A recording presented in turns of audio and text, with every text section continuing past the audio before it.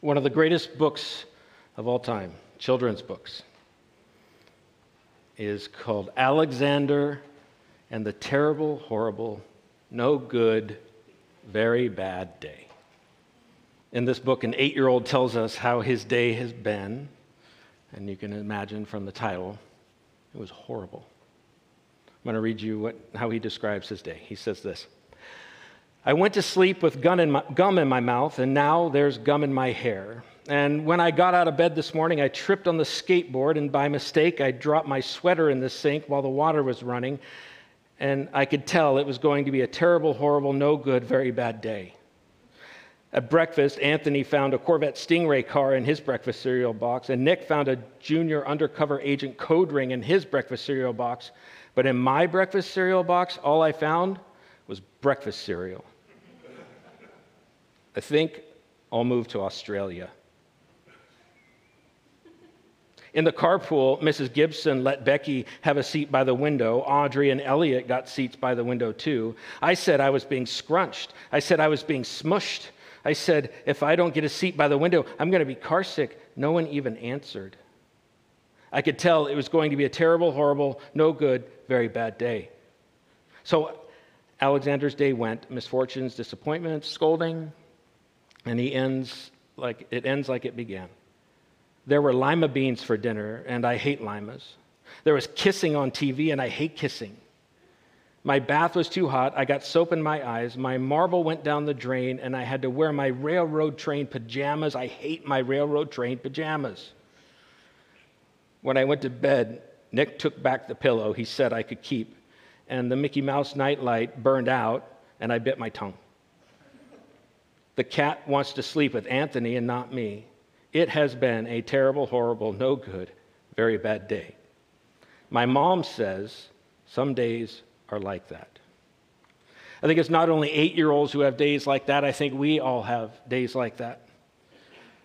8-year-olds' parents have days like that. I remember hearing this story about a Christian father who his wife had just given birth to their 4th child. And their church was bringing in a speaker to speak in the evenings. And he and his wife both wanted to go, but he knew that his wife had been cooped up. And so he said, I am going to stay home every night and watch the kids, and you can go listen to this speaker. The speaker's name was Joe Bailey. And she got to go see Joe Bailey while the dad watched all 4 kids every night of the week. For the first time, he was alone with all 4 kids. Here's what he wrote in his journal about that story. His first time alone with his 5-year-old, 4-year-old, 2-year-old, and 1-month-old. He said, my 4-year-old wants to know, why is it that when mommy goes out and daddy's home, the kids have to go to bed when it's still light out? I tried to feed them dinner, a real disaster. Tomorrow night, I'll feed them in the backyard. They'll eat out of paper plates, and they'll be dressed only in underwear and shower caps. Turns out the kids only want me to read the alphabet book because they can tell when I skip pages. Pro tip, never close your eyes when you pray with 4 kids. I just made a big mistake. I lifted the lid off the diaper pail. That one act cleared my sinuses, it killed all the roaches, fleas, and ticks, and it discouraged any would-be burglars. I got angry, and I said some things I shouldn't have said. Now my 5-year-old wants to know who this Joe Bailey is and why I hate him. I think we all have days like that where we experience these things and we see them as another indicator that things are going bad. Another thing, and it can start with something simple, like at the grocery store at the checkout lines, you'll see, I don't know if you're like me, but when I'm at the grocery store and it's busy and I see checkout lines, I'm doing these algorithmic maths and estimating people's time and how long they're going to go through. And don't be deceived, the length of the line doesn't dictate the speed of the line. And you're trying to measure like how many things do they have, and the big one is how competent is that checker? Like if they're slow, right? And you just figuring all that out, but then as soon as you get in a line, that's the line that goes slower. That happens on the freeway too, right? As soon as you get in a lane. It's just, and these simple things can compound. and make us feel like, man, for some reason, when I'm on the freeway and I get in this lane slows down because there's a world conspiracy against me driving efficiently on the freeway. And this lane slowed down because I got in this lane. And we start to see the world through that, and we start to compound all of these issues going on, and we make them into an interpretation of the day that looks at it as a no good, horrible, very bad day. I don't know if you're one of the things that I struggle with. I have ADHD, proudly. It was the most freeing thing in my adulthood when I was diagnosed because it explained so much about my life growing up and to help me reframe who I am. It was very liberating, but I still struggle with it. And one of the things that I struggle with is called time blindness, is that I kind of lose track of the passing of time in the moment when I'm focused. If you have a kid on the spectrum, you know exactly what I'm talking about. But what happens in me is there's this response that if I ever think of looking at a clock, it's always with a sense of panic because I'm not sure if 5 minutes are passed or 2 hours have passed. And I think, I got to look at the clock because I might have missed my next appointment. That feeling of panic can compound on all the other things that go on in a day to help me, or it causes me to kind of frame the day as things are just bad. It's a bad day. It's not just bad when we have a day like that.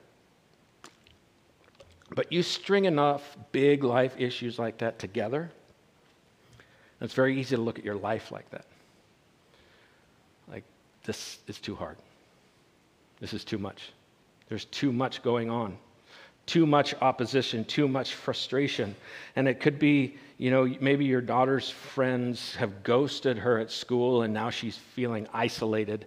And maybe you're at school and your friends have, seems like intentionally trying to make you feel worthless. Maybe your company's business is declining and there's the looming fear of layoffs and you're not sure about your financial future. Maybe you're gaining weight and slowing down and you just can't figure out, or you just can't do the things you know you should do. These are things that can compound on us and make us feel like the world is against us. And when these things happen, we ask questions. We look at it and go, God, where's this coming from? God, what's wrong with me? Why me? Where are you, God? Lord, what are you doing? What is the answer? What am I to think about this? When you look at all of that through that lens, what am I to think about this?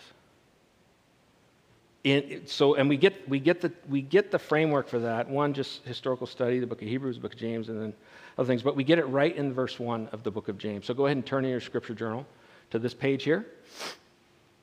These are intended for you to study along, write your notes in the right, study along in the left. Anytime we do a book of the Bible, we provide these for you. It says this, James, a servant of God and of the Lord Jesus Christ. Now, first of all, a little side note, he's being very humble here. Like, he could totally name drop. James is the half-brother of Jesus. He is revered as the father of the Christian Jews. He's respected. He has some nicknames that elevate his faithfulness to pray and his faithfulness to the cause and to enduring hardship and to staying true to the gospel in the face of adversity. He's got just a reputation that's stellar, but he leads himself as a servant of God and Lord Jesus Christ. And then he says who he's writing to the 12 tribes in the dispersion. And that's important. So he's writing this to Jews who fled Jerusalem after the crucifixion or the martyrdom of Stephen. After Stephen was murdered, Jerusalem was not a safe place for the Christian Jews. And so they had to flee Jerusalem and they were dispersed to the dispersion. And they were scattered away from their home. They couldn't be in Jerusalem because they were being persecuted for being Christian Jews. And they weren't at home or safe in the dispersion because they were Jews. So everything around them seemed to be against them. Their businesses were persecuted. Their social standing and their culture was nothing. They were living in this time where they were struggling with feeling and experiencing that this is a really bad day. This is a bad season. And so James, being the kind of the patriarch of the Christian Jews at that time, being the wise one, he wrote a letter to the dispersion, to all of the Jews who were feeling this way about their existence. They were living it and feeling it. So he says, a servant of Christ, of the Lord Jesus, to the 12 tribes in the dispersion, and he says, greetings. Now here he says something. Consider you're living in a society, and a little bit of this should be true for us, right? If you don't feel like you kind of don't fit in the world, you might not be embracing what it means to be a Christian, because we are living countercultural to the world. And there are places where we speak up and we are persecuted. There are times when we stand for truth, or we forgive someone who the world thinks can't be forgiven, or we're kind to someone who the world's rejecting, or we're standing for the vulnerable that's being persecuted regardless of whether we agree with their politics or not. We defend the vulnerable. That gets us in the mess, and we'll feel persecuted for righteousness' sake. Here's what he says to this, and tell me how this lands for you when he says this. Hey, I know you're going through a lot right now, and there's a lot of struggle, but I want you to look at your struggle and consider it pure joy. How does that land? What? Nope. You want me to call something that's causing me pain good. Consider it pure joy when you meet trials of various kinds, for you know that the testing of your faith produces steadfastness. So what he's saying is, because there's something good that comes out of my trial, I should count it as joy. Now, that only makes sense if you elevate and esteem being made steadfast. If being made faithful if being a faithful person, a steadfast person, steadfast, you get the idea of what it means, right? It's not blown to and fro by the circumstances. You're standing firm. You're not giving up hope. You're not escaping the problems with drugs, alcohol, escaping with TV, whatever it is, where we kind of escape the problems and neglect fixing the brokenness in our life. If we remain steadfast, the circumstances don't change who we are. That's the steadfastness. If that is a priority for us, which is the hope that Jesus gives us, it says through the power of the Holy Spirit in our life, we're being made more and more like Him. We're becoming stronger. We're becoming more faithful. We're becoming more kind. We're becoming more patient. We're becoming more courageous. We're becoming more self-controlled. This is the fruit of the Spirit. This is the byproduct of living faithfully, is we are growing in those things. And if that is important to you, then the idea of finding joy in your struggles makes sense. But if what's important to you is escaping hardship and having a life that doesn't have any struggle, doesn't have any pain, that doesn't have any, then this makes no sense. Because so many people are living life as if the purpose of life is to avoid difficulty. The metaphor that makes a lot of sense to me, just to kind of frame this, is just physical exercise. But the idea that if you want to build muscle, there's a season of discomfort that you have to go through. If you want to get healthy, there is a season of discomfort, a trial that you have to go through in order to get strong. So in that, I would say, like, I don't know if you've ever run. When I was in the Army, we would do 25-mile road marches and marathon runs, and we would do the thing called run till you drop. And literally, they would just go until everyone dropped. Yeah. I don't want to do that again. But if you want to achieve your second wind, which is a real thing, you have to push past the pain. You have to push past the discomfort. And that makes sense to me. So if I put that in the context, if my goal is to become more righteous, more holy, more steadfast, stronger. Now, why do we want to become stronger? because you are made for a purpose to make the world a better place. You have a purpose to make the world a better place. That's your purpose. We all have that purpose. We could put scripture around it and say we are called to bring God's kingdom to earth as it is in heaven. Anytime someone's suffering or someone offends us or and we meet suffering with sacrifice and kindness, and we meet offense with forgiveness, we are showing the kingdom of God, the values of God, the economy of God, the spirit of what heaven feels like. We're bringing it to earth for someone. And that's God's plan for his church, that we would be the conduit of his grace to the world around us. And when we do that, that is our purpose. And if we are going to do that effectively in our marriage, in our home, in our family, in our workplace, in our community, we need to be steadfast. We need to not be shaken by the problems of the world. We need to not be so easily offended that we react with something that can divide us and something that is self-centered. When we can meet offense with steadfastness. Now, that doesn't just happen. You need to grow. We need to grow in life. Watching a child grow, there's an emotional strength and maturity that happens over time. And it's the same with us. And the thing that causes us to grow is the tension and resistance in life called trials. Those are the things that help us grow. Consider it pure joy. You notice he doesn't say, consider it pure joy that trials suck. Like, consider it pure joy, because the point isn't about going to the Bible and praying to God. And this is the way a lot of people use God. They're going through a hard time. They go to God and they pray for him to end their struggle. And when God doesn't end their struggle, they say, where is God? I'm praying that God ends my struggle. Where is God? He must not exist because I am struggling. Therefore, I suffered pain. I suffered loss. Therefore, God can't exist. Where is God? He didn't save me from my struggle. This isn't talking about that.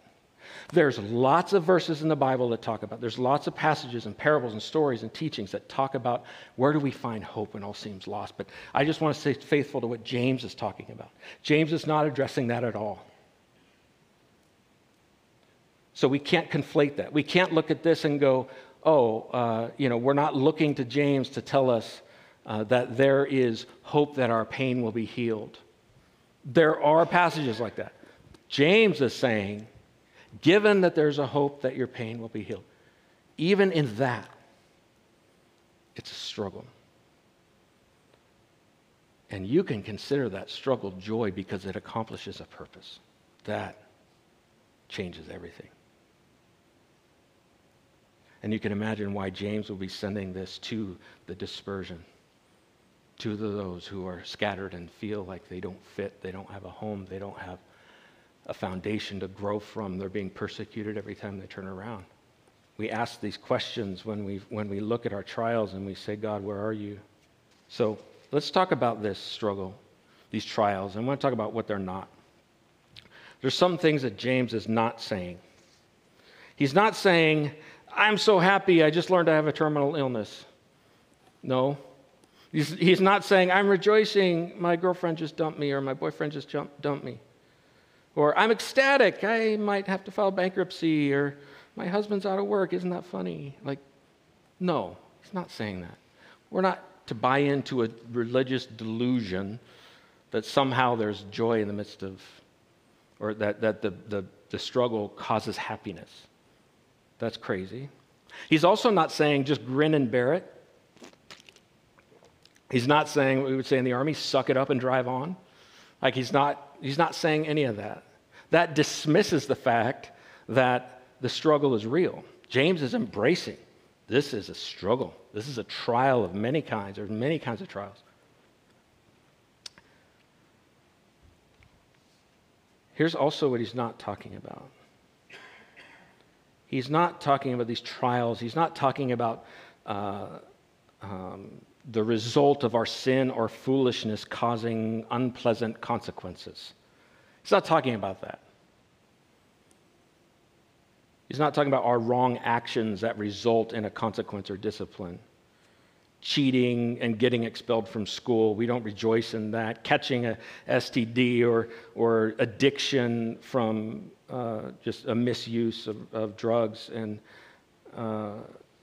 losing a friend because you betrayed them, or feeling the effects that happens on a relationship in a community when you participate in gossip. It's so destructive.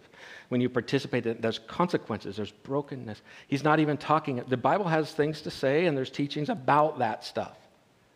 But the trials James is talking about is different. He's also not talking about the normal hurdles and obstacles that God intends us to work through, like temporary difficulties. Like if you're learning how to play guitar, you're going to be really bad at guitar for a while, and you're going to grow calluses. Fingers are going to get raw, and if you're like Ryan Adams, right, or Brian Adams, your fingers are going to bleed in the summer of '69, right? That's going to happen. He's not talking about those things. The struggle from building a skill or anything like that. What he's talking about is the trials where you didn't do anything to deserve this difficulty. You're going countercultural against the world, and there's resistance. So when you stand up for truth in a setting, you're going to get mocked or persecuted. When you stand up for the vulnerable, when someone wants to, this happens a lot when we talk about Chuck's ministry with our prisoners. There are many people who think prisoners don't deserve a second chance. The fact that we do believe in restoring people to community from incarceration, we get the persecution. We feel it. That's a trial.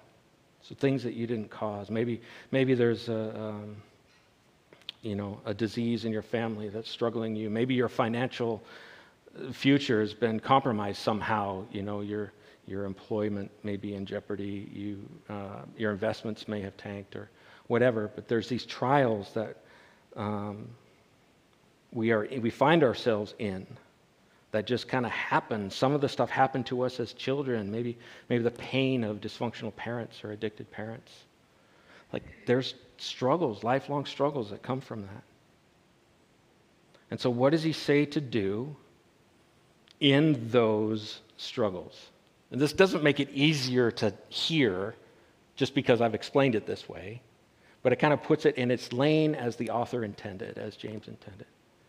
What do we do in those things? We consider it not just joy, but pure joy. Consider it pure joy. Now, let's look at that. Consider it. What is he saying? Consider it. I think of it like this. Think about it. Address it head on. Think about the trial. Consider it as, think it through as, it's refining you and making you stronger. And as you do that, you'll realize my goal is to become stronger. I want to become more healthy. I want to impact the kingdom of God. I want to be a stable presence. This is something I talk to a lot of parents of adult children. I want to be a stable, secure presence in the life of my adult children. So therefore, when they do the things that young adults do, like don't think about you, don't call you, don't text you, forget your birthday, don't ask to get together, like we all did it, they're doing. We don't react with emotional baggage that drives them further away. If we're strong and stable and we're committed to the process of this season and letting it do its work in us, we get to be a stable strength in the world around us and people that need us to be stable and strong and secure. I consider it pure joy that I have things in my life that have helped me be that. Because you don't just do that because you're old or just because you've existed so many years. Wisdom doesn't come with just time. It comes with trials and overcoming. Because what we're battling against, I think, is this deep insecurity. And you know what overcomes insecurity? Achievement. If you can face your fears and overcome them, you have a courage and a confidence in yourself that thing that once held me back, I had victory over that. Now that is doing its work in me to make me strong.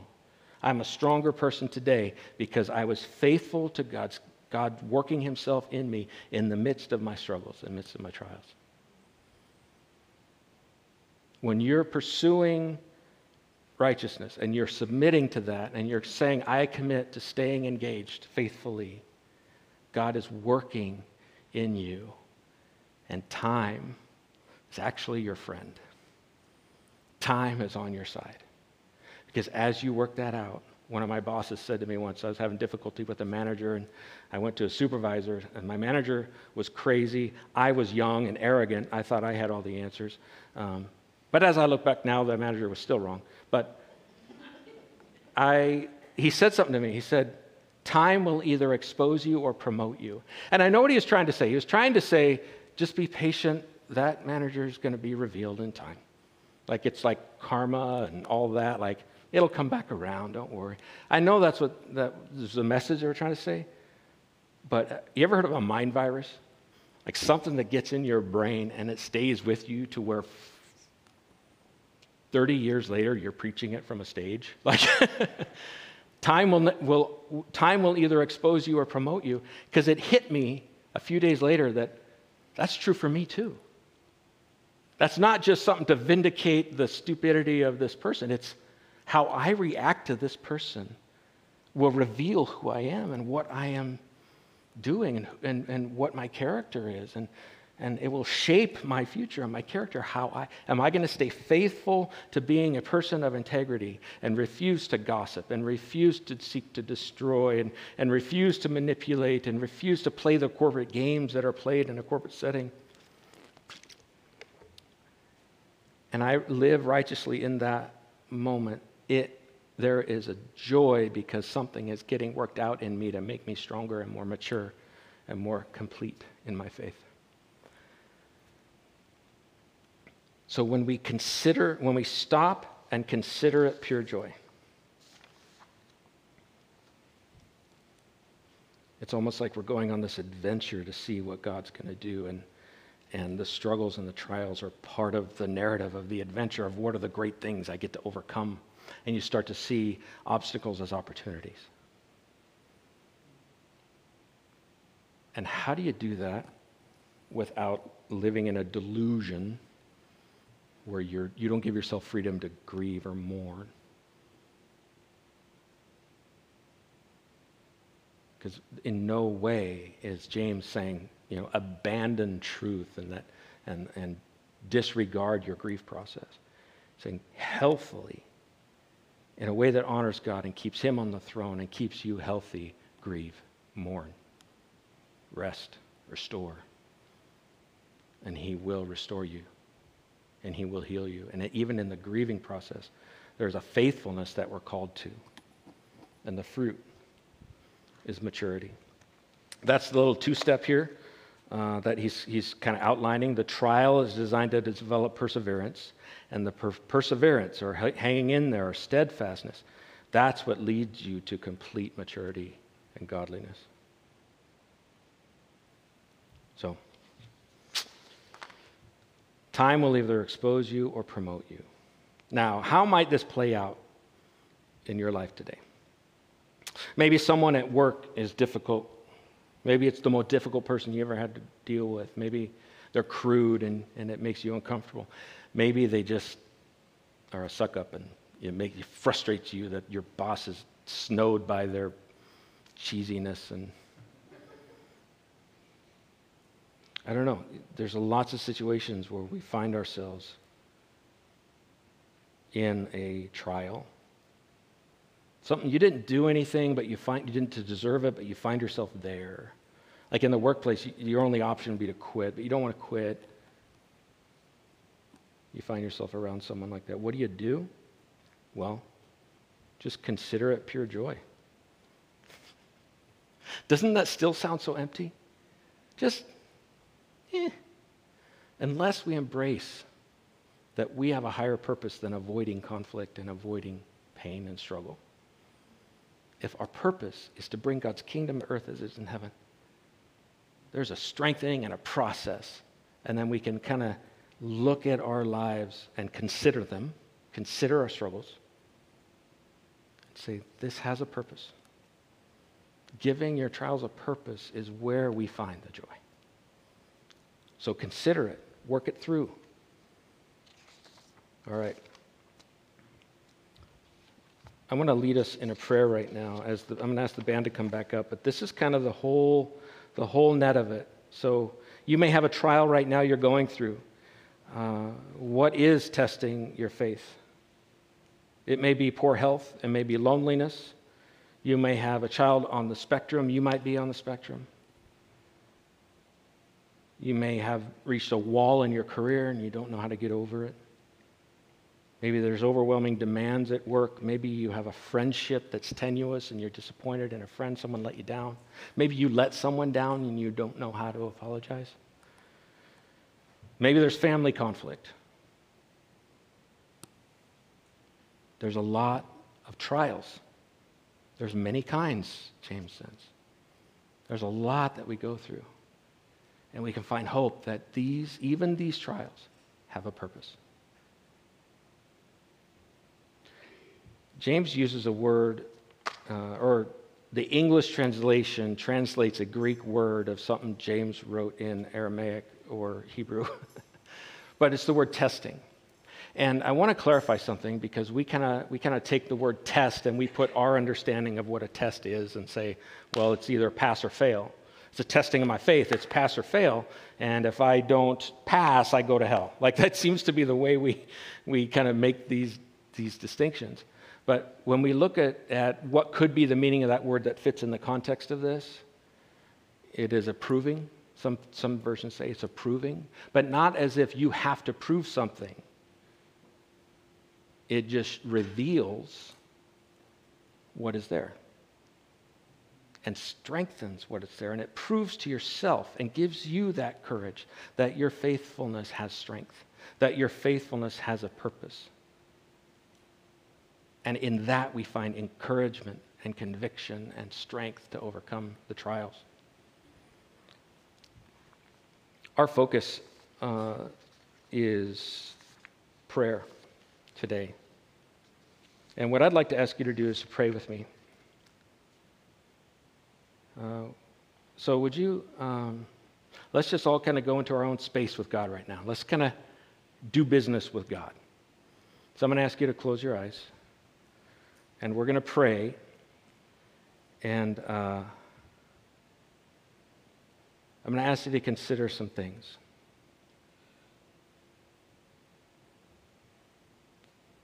The trial is intended to produce perseverance, but you have to decide whether you will let perseverance finish its work. You decide whether you will accept that God is doing something in your trial, in your struggle, and He's doing something good in you. And you have to decide whether you will be willing to endure it as long as it takes. Now, if you find yourself still chaffing and pushing back at the situation, and you find yourself like resisting this and resentful that you have to face a trial, you might be angry with God for not doing something about it. You may be angry with a person for not jumping in and saving you. If that's still where you're at, then the reality is you haven't come to the point of submission to faithful enduring. Because somewhere along the way, you have to decide to let your steadfastness, let your perseverance finish its work. Somewhere along the way, there must be this gentle yielding to God, a moment where you make the decision, Lord, I will let you finish the process. Whatever you're producing in me, I want it.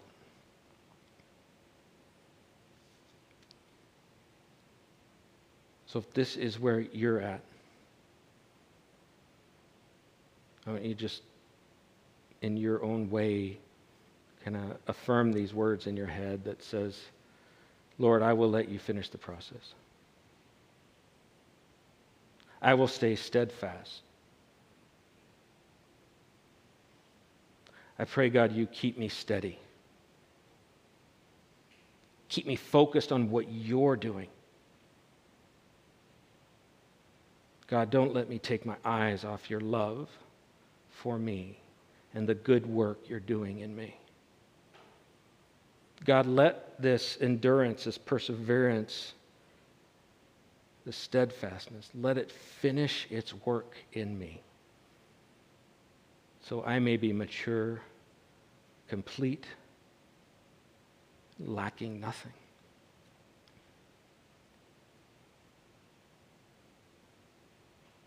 God, you are making me what I long to be.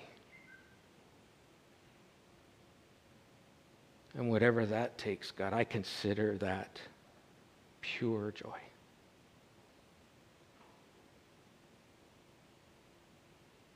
Thank you for not giving up on me. Thank you for your faithfulness.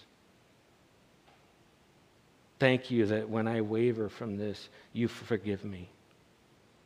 Thank you that I can be restored to hope, and thank you that you love me too much to leave me broken.